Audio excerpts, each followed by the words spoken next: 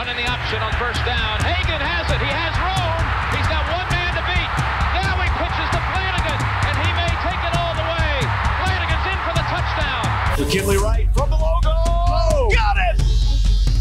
Oh, McKinley Wright. Breaks a tackle. Touchdown. Touchdown. That's 5 for Chris Brown. The defense of Tomlinson. Colorado is going to the NCAA tournament. Stewart with time. Lets it go. He's got 3 people down there. The ball's up in the air. Caught. Touchdown. Caught by Westbrook for a touchdown. I think they like my Colorado swag, 'cause when I'm in that play, I don't really know just how to act. And when I'm in it go, you know I'm acting bad. Holly get a bus with my Colorado swag. Welcome in to the DNVR Buffs podcast presented by the Colorado XOs. I'm Henry Chisholm, and today we are talking about what Dimitri Stanley and Nate Landman had to say at Pac-12 Media Day. I played that audio yesterday in the last podcast, so if you want to listen to that for yourself, which I definitely suggest you do, it's like the last 23 minutes maybe of yesterday's podcast, so you can go check that out for yourself. Also, they had their own conversations with me the day before, the same day, but the day before in the podcast feed, and that's like the last 15 to 20 minutes of the podcast the day before, if you want to listen to that too, which, again, I definitely recommend you do. But yeah, today we're just going to run through a couple of things that they had to say, the things, I guess, that I wanted to talk about a little bit more, and that's the plan, and so that's what we're going to do. But first, a couple more words about the presenting sponsor of this podcast, the Colorado XOs. They're a rugby team, a new rugby team. They've been playing for about a year, and they're pretty good. They went 5-5 in their first season. They also got 5 guys into Major League Rugby. No, is it 6 now? I think it might be 6. But you can also follow along with the DNVR Rugby podcast, the DNVR Rugby Twitter account, all that stuff, because Olympic Rugby is getting underway in Tokyo, and it's going to be fun to follow along. So definitely do that, because there's not much going on in the sports world. Until next week, I guess, when the Buffs start camp. Okay, let's just run through some of these notes I had. I'm not really sure how long this will take, but starting at the top. Oh, this is a question. No, this wasn't. Oh, I wrote this poorly. So Dimitri Stanley talking about doing track. He says he is the fastest on the team. Apparently they had some sort of race a couple of weeks ago, in pads, all that kind of stuff, and he won. He also said, like, Mark Perry's not happy about it. Christian Gonzalez isn't happy about it. Daniel Arias isn't happy about it. None of those are names that come as big surprises, I don't think. I think that those are probably the top of the list when it comes to fast guys for CU.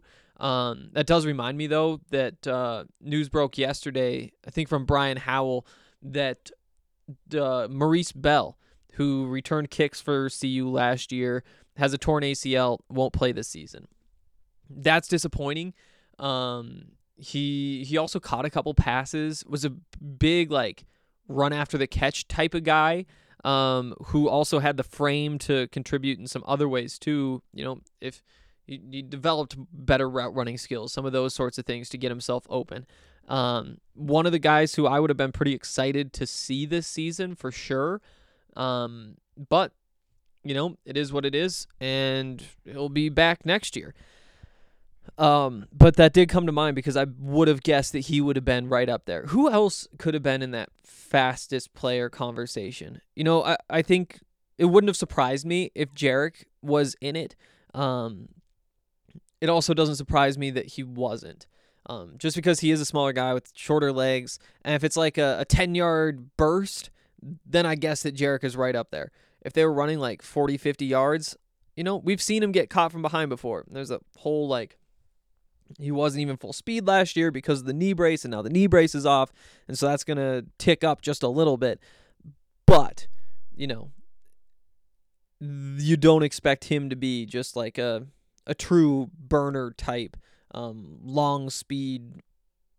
You know, those are guys who are built like Christian Gonzalez, like Daniel Arias, like Mark Perry. Dimitri Stanley, I didn't say this in any of the last couple days, but he is a good-sized guy. You know, I obviously hadn't like seen him in person since the 2019 season when we were up at practice every day. And so in my mind, he was still kind of that guy. Looking at him and talking with him the last couple days, he has filled out quite a bit, and he is probably 6'6'1", which again, like for NFL receivers, doesn't put you at the top of the list or anything in terms of size. But when you remember that he's a slot guy, it does make him look a lot better or a lot bigger than a guy like Britton Covey, who to me is still kind of that number one slot guy in the Pac-12, as he has been for like a decade at this point. Yeah,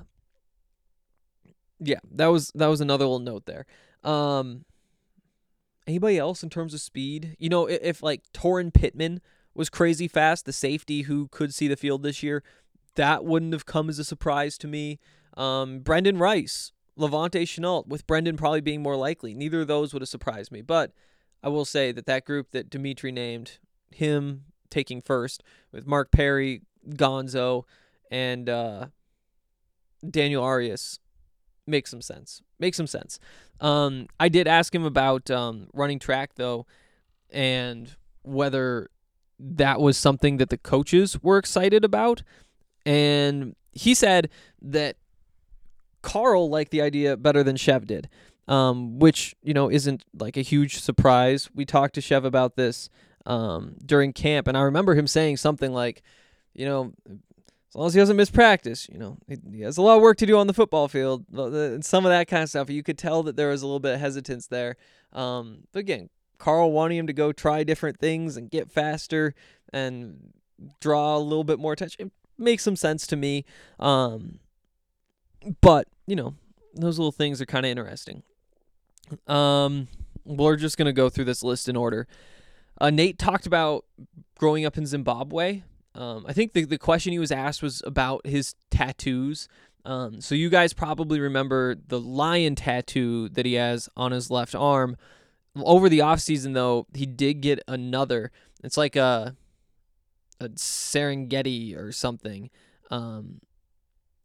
And first of all, I should say, it's a great tattoo. And, you know, I don't think Nate needs my tattoo reviews, but I would say, like, just the lion head on your arm, it doesn't look as good as it does with like more going on. You know, I've never been like a tattoo guy myself. And whenever I've talked to like my friends about that stuff, they're like, I could get a sleeve, but I think that's, and I've always thought, well, that's kind of like an extreme move, right? But then you see something like Nate's tattoos developing, you're like, yeah, if you're getting tattoos, I think it might look better to get more. But that's not really the point of this. The point of this is he was asked about those. He talked about being born in Zimbabwe. He moved. He said like he moved here in 2002. Most of his family's still back in Zimbabwe. He has a couple of cousins down in Arizona. But then somebody else asked him, "Did you like hunt and fish when you were in Zimbabwe?" And he was like, "Well, I was 4," which was a good answer. But yeah, you know, I actually hadn't heard all that much about his life. I knew that he was from Zimbabwe. I knew that he came here when he was young. I knew that he like officially got U.S. citizenship, like whatever that was, 2 years ago. But I realized when he was talking, I was like, I've never really like asked him about how, like, is your family there? Like, where was your family from there? And so hearing some of that about him was definitely interesting. And what he didn't say during that was that his dad was actually a professional rugby player in Zimbabwe, which, again, not a surprise when you consider what Nate Landman is at this point in his life.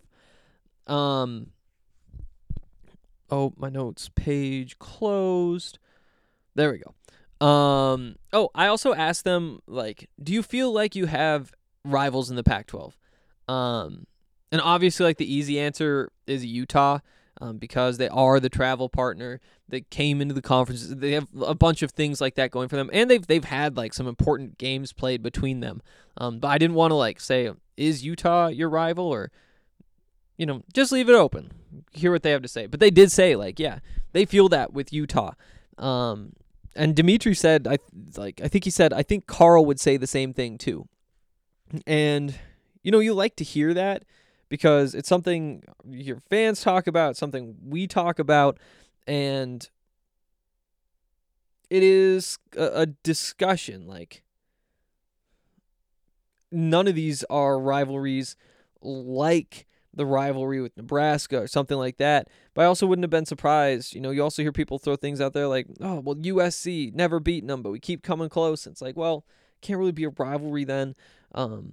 Arizona State, they've had like a couple of games. Arizona beat them the last few years. I don't know. But they did say, like, Utah's that one, because you play them the last week of the season. Weather's always bad. And then Nate added, we play very physical brands of football. And that kind of makes it even more intense, especially when you're playing in the winter, in the snow, usually at the end of the season. So, I don't know. I thought that was an interesting response. Maybe not the biggest surprise. Nate says when he was on the sideline this spring, he wasn't able to participate. He did say, like, he got to see the bigger picture a little bit more. See how everything works together instead of just, being out there, putting your head down and playing linebacker. Definitely something you want to hear, although I will say, like, Nate isn't somebody who I would look at and say he doesn't understand what's going on around him. Like, he has no feel for it. Like, I don't think that that's something he really needed, but the fact that he was willing to bring that up, it does make me curious what he will look like when he's on the field again. I think the one place that I really look to is potentially in coverage. When you have a slot receiver kind of running in behind you on a crossing route, is this something that helps him with his feel for where that guy is when he's out there? Things like that. I could see where there'd be some improvement. But again, I mean, how much more could you really ask of Nate Landman at this point? He also asked about the new defensive coordinator, Chris Wilson, taking over for Tyson Summers. He said that the defense is simpler, which is interesting. He said there's still like a lot of calls and a lot of checks and all that kind of stuff, but he did say that it has been simplified a little bit. And the reason why, he said, is that it allows more players to contribute.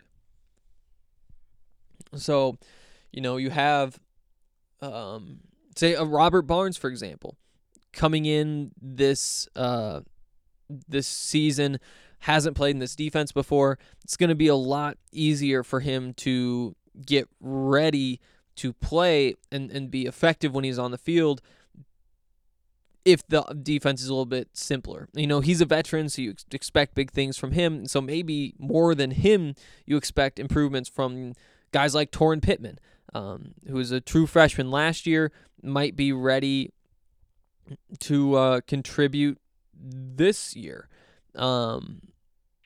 Having a simpler defense means that you can rotate more guys in, and that definitely cannot hurt. Dimitri Stanley, we talked about this a little bit already, but Carl Durrell said that he's kind of a hard-ass receiver coach. Dimitri was asked about that, and he did say, like, yes, he is kind of a hard-ass receiver coach. He also said having a head coach who's a receivers coach is unbeatable. He says that you get to pick his brain, you get to pick up all the tips and tricks, and then take what he tells me and spread it down to everybody else. He's intense, he's passionate, all that kind of stuff. I wonder if that's kind of... It's not something, that you can point to and say, oh, this is why this is going well. If Brendan Rice breaks out this year, you can't say, Oh, well, of course he did, because you can see that Carl Durrell was just helping him and made him a lot better. Like, Brendan might go to reporters and say, yeah, Carl has been really helpful, and you have some of that, but there isn't like a direct one-to-one clear whatever. It's something that you have to kind of just remember behind the scenes, and maybe you do raise your expectations for the receivers every year just because Carl's been working with them. And Carl spent 6 years coaching receivers in the NFL. He spent some time coaching quarterbacks in the NFL. He spent some time coaching receivers in college, and he's gotten really good reviews no matter where he's been. So, I mean, the same things we've talked about with these receivers are still true. You have Dimitri Stanley, who he's fairly proven at this point, although I think that he does expect for himself a step up in production. He's been he was the guy last year, but he was maybe putting up wide receiver 2 numbers, which was still leading the team and making him the best option, all that kind of stuff. But can he now put up wide receiver 1 numbers? That's the next step for him. But at the same time, he's somebody who you put out there and you feel confident in having him out there. Behind him with Brendan Rice and Levante Shenault and all those guys, you still need to see a little bit more. I think, Brendan had like 100 receiving yards, a little more than that. Didn't play in all the games. Levante had like 120 or something and played in 4K, something like that. They're not proven. And so when we have those conversations, we say, hey, there's a chance that this isn't their year yet. They aren't ready yet. Although I do think that maybe we underestimate the impact that having Carl Durrell around has on some of those guys at that position. So I'm now I'm a little bit higher on the receivers than I was before. Not necessarily because of all the things Dimitri said, but just because it makes you think about the impact that having Carl around should have. Few more here. Nate was asked, do you feel pressure to be the guy? He said, no, never really felt that pressure. It's just him playing football. It's what he does. And on top of that question, the reporter brought up Carl saying that now there's more pieces in this defense. Nate's not going to have to do everything by himself. Nate said, there's always been a lot of good players around me, defensive line, secondary, all that kind of stuff. And he said, predicting the same amount of production, the whole group has experience now. I wonder what the numbers do. I mean, like I said, we ran through this. Some of the numbers were unsustainable. I mean, you're not expecting a sack per game from Nate Landman. He's a middle linebacker. But when you look at the tackles per game, that kind of stuff, I think that he absolutely is capable of putting up the same numbers. I am curious what it'll look like coming off this Achilles injury. But I don't know. You just kind of have to wait and see. I think, Dre was on the pod a couple days ago, and Dre was more concerned about it definitely than I am. But to me, that's what I would look to more so than, everybody around him is going to be stealing tackles. It's worth keeping in mind, though, probably. Nate also asked about the preseason award list. What do you think he said about that? He doesn't really care. And he brought up the reason why it's probably right not to care. He said, there's probably 70, 80 guys on those lists. Yes, there absolutely are. And if you're Nate Landman, are you trying to be the 70 or 80th best defensive player in the country? No. I mean, if you're Nate Landman, you're trying to be number 1. If you're a Buffs fan watching Nate Landman, you're a little bit more reasonable, might be the right word. And you say, hey, if he's top 10 to 15, then we really, really have something on our hands here. So, yeah. And when you look at the linebackers, I think Nate says, I want to be number 1 linebacker. And I think CU fans probably say top 3 is really, really good. Yeah, I mean, it is kind of a weird thing though, where it's like, do I tell our graphics people to make graphics every time Nate Landman's on a preseason award list? I don't think so, because there's just so many. But at the same time, if you have a guy like Dimitri, he makes one, which he absolutely deserves to, then you're like, yeah, this is exciting. Good work, Dimitri. It's just a different set of standards for Nate Landman at this point in his career. And, you know, I don't think there's anything wrong with saying these watch lists are, of course I'm on them. Of course I'm on them. Dimitri asked about the quarterbacks. Really didn't say much. You know, get better every practice. They're learning what they can do for us. He's excited for both of them, that kind of stuff. He did say, like, I've been here longer than our quarterback, or I guess our quarterbacks. And when you say something like that, it's like, I wonder which quarterback he was thinking of when he said that. Was it Brendan? Was it JT? And then right after that, he said, you know, we've got JT who just transferred in here. We got Brendan, who's a young guy. There was no way to read into which one was on his mind when he said that. Maybe it was just like a real like slip of the tongue and was meaningless. To me, I would guess that there was one of those names in his head. But no matter how many times I go back and listen, I can't figure out which one it would have been. So not much there. Just typical, like, ask a receiver about the quarterbacks. He's going to say nice things about the quarterbacks. Both of them had some good things to say about Boulder. Nate brought up that it's the number one place in the U.S. to live again this year, just like it was last year. Talked about how there's things for people who do all sorts of different things.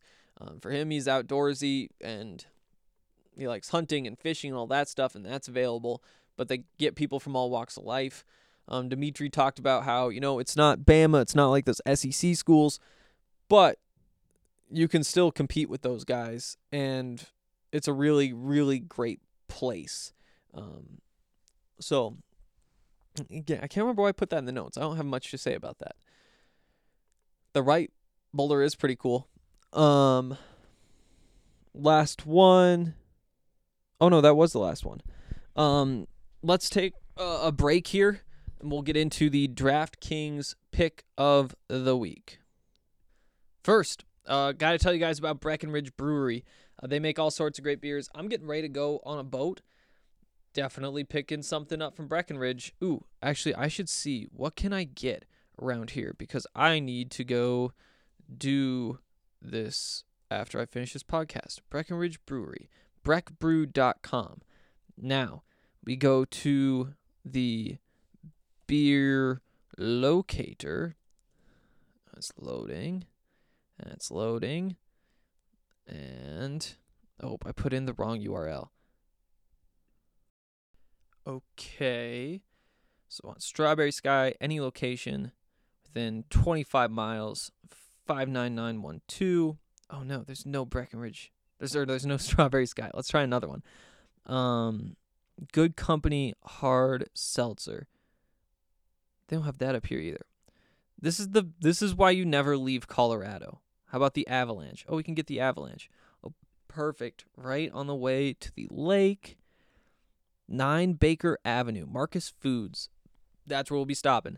It's that easy. And if you don't live in the middle of nowhere like me, then you probably can get whatever you want, and not just the very few that wind up in the northern corner of Montana.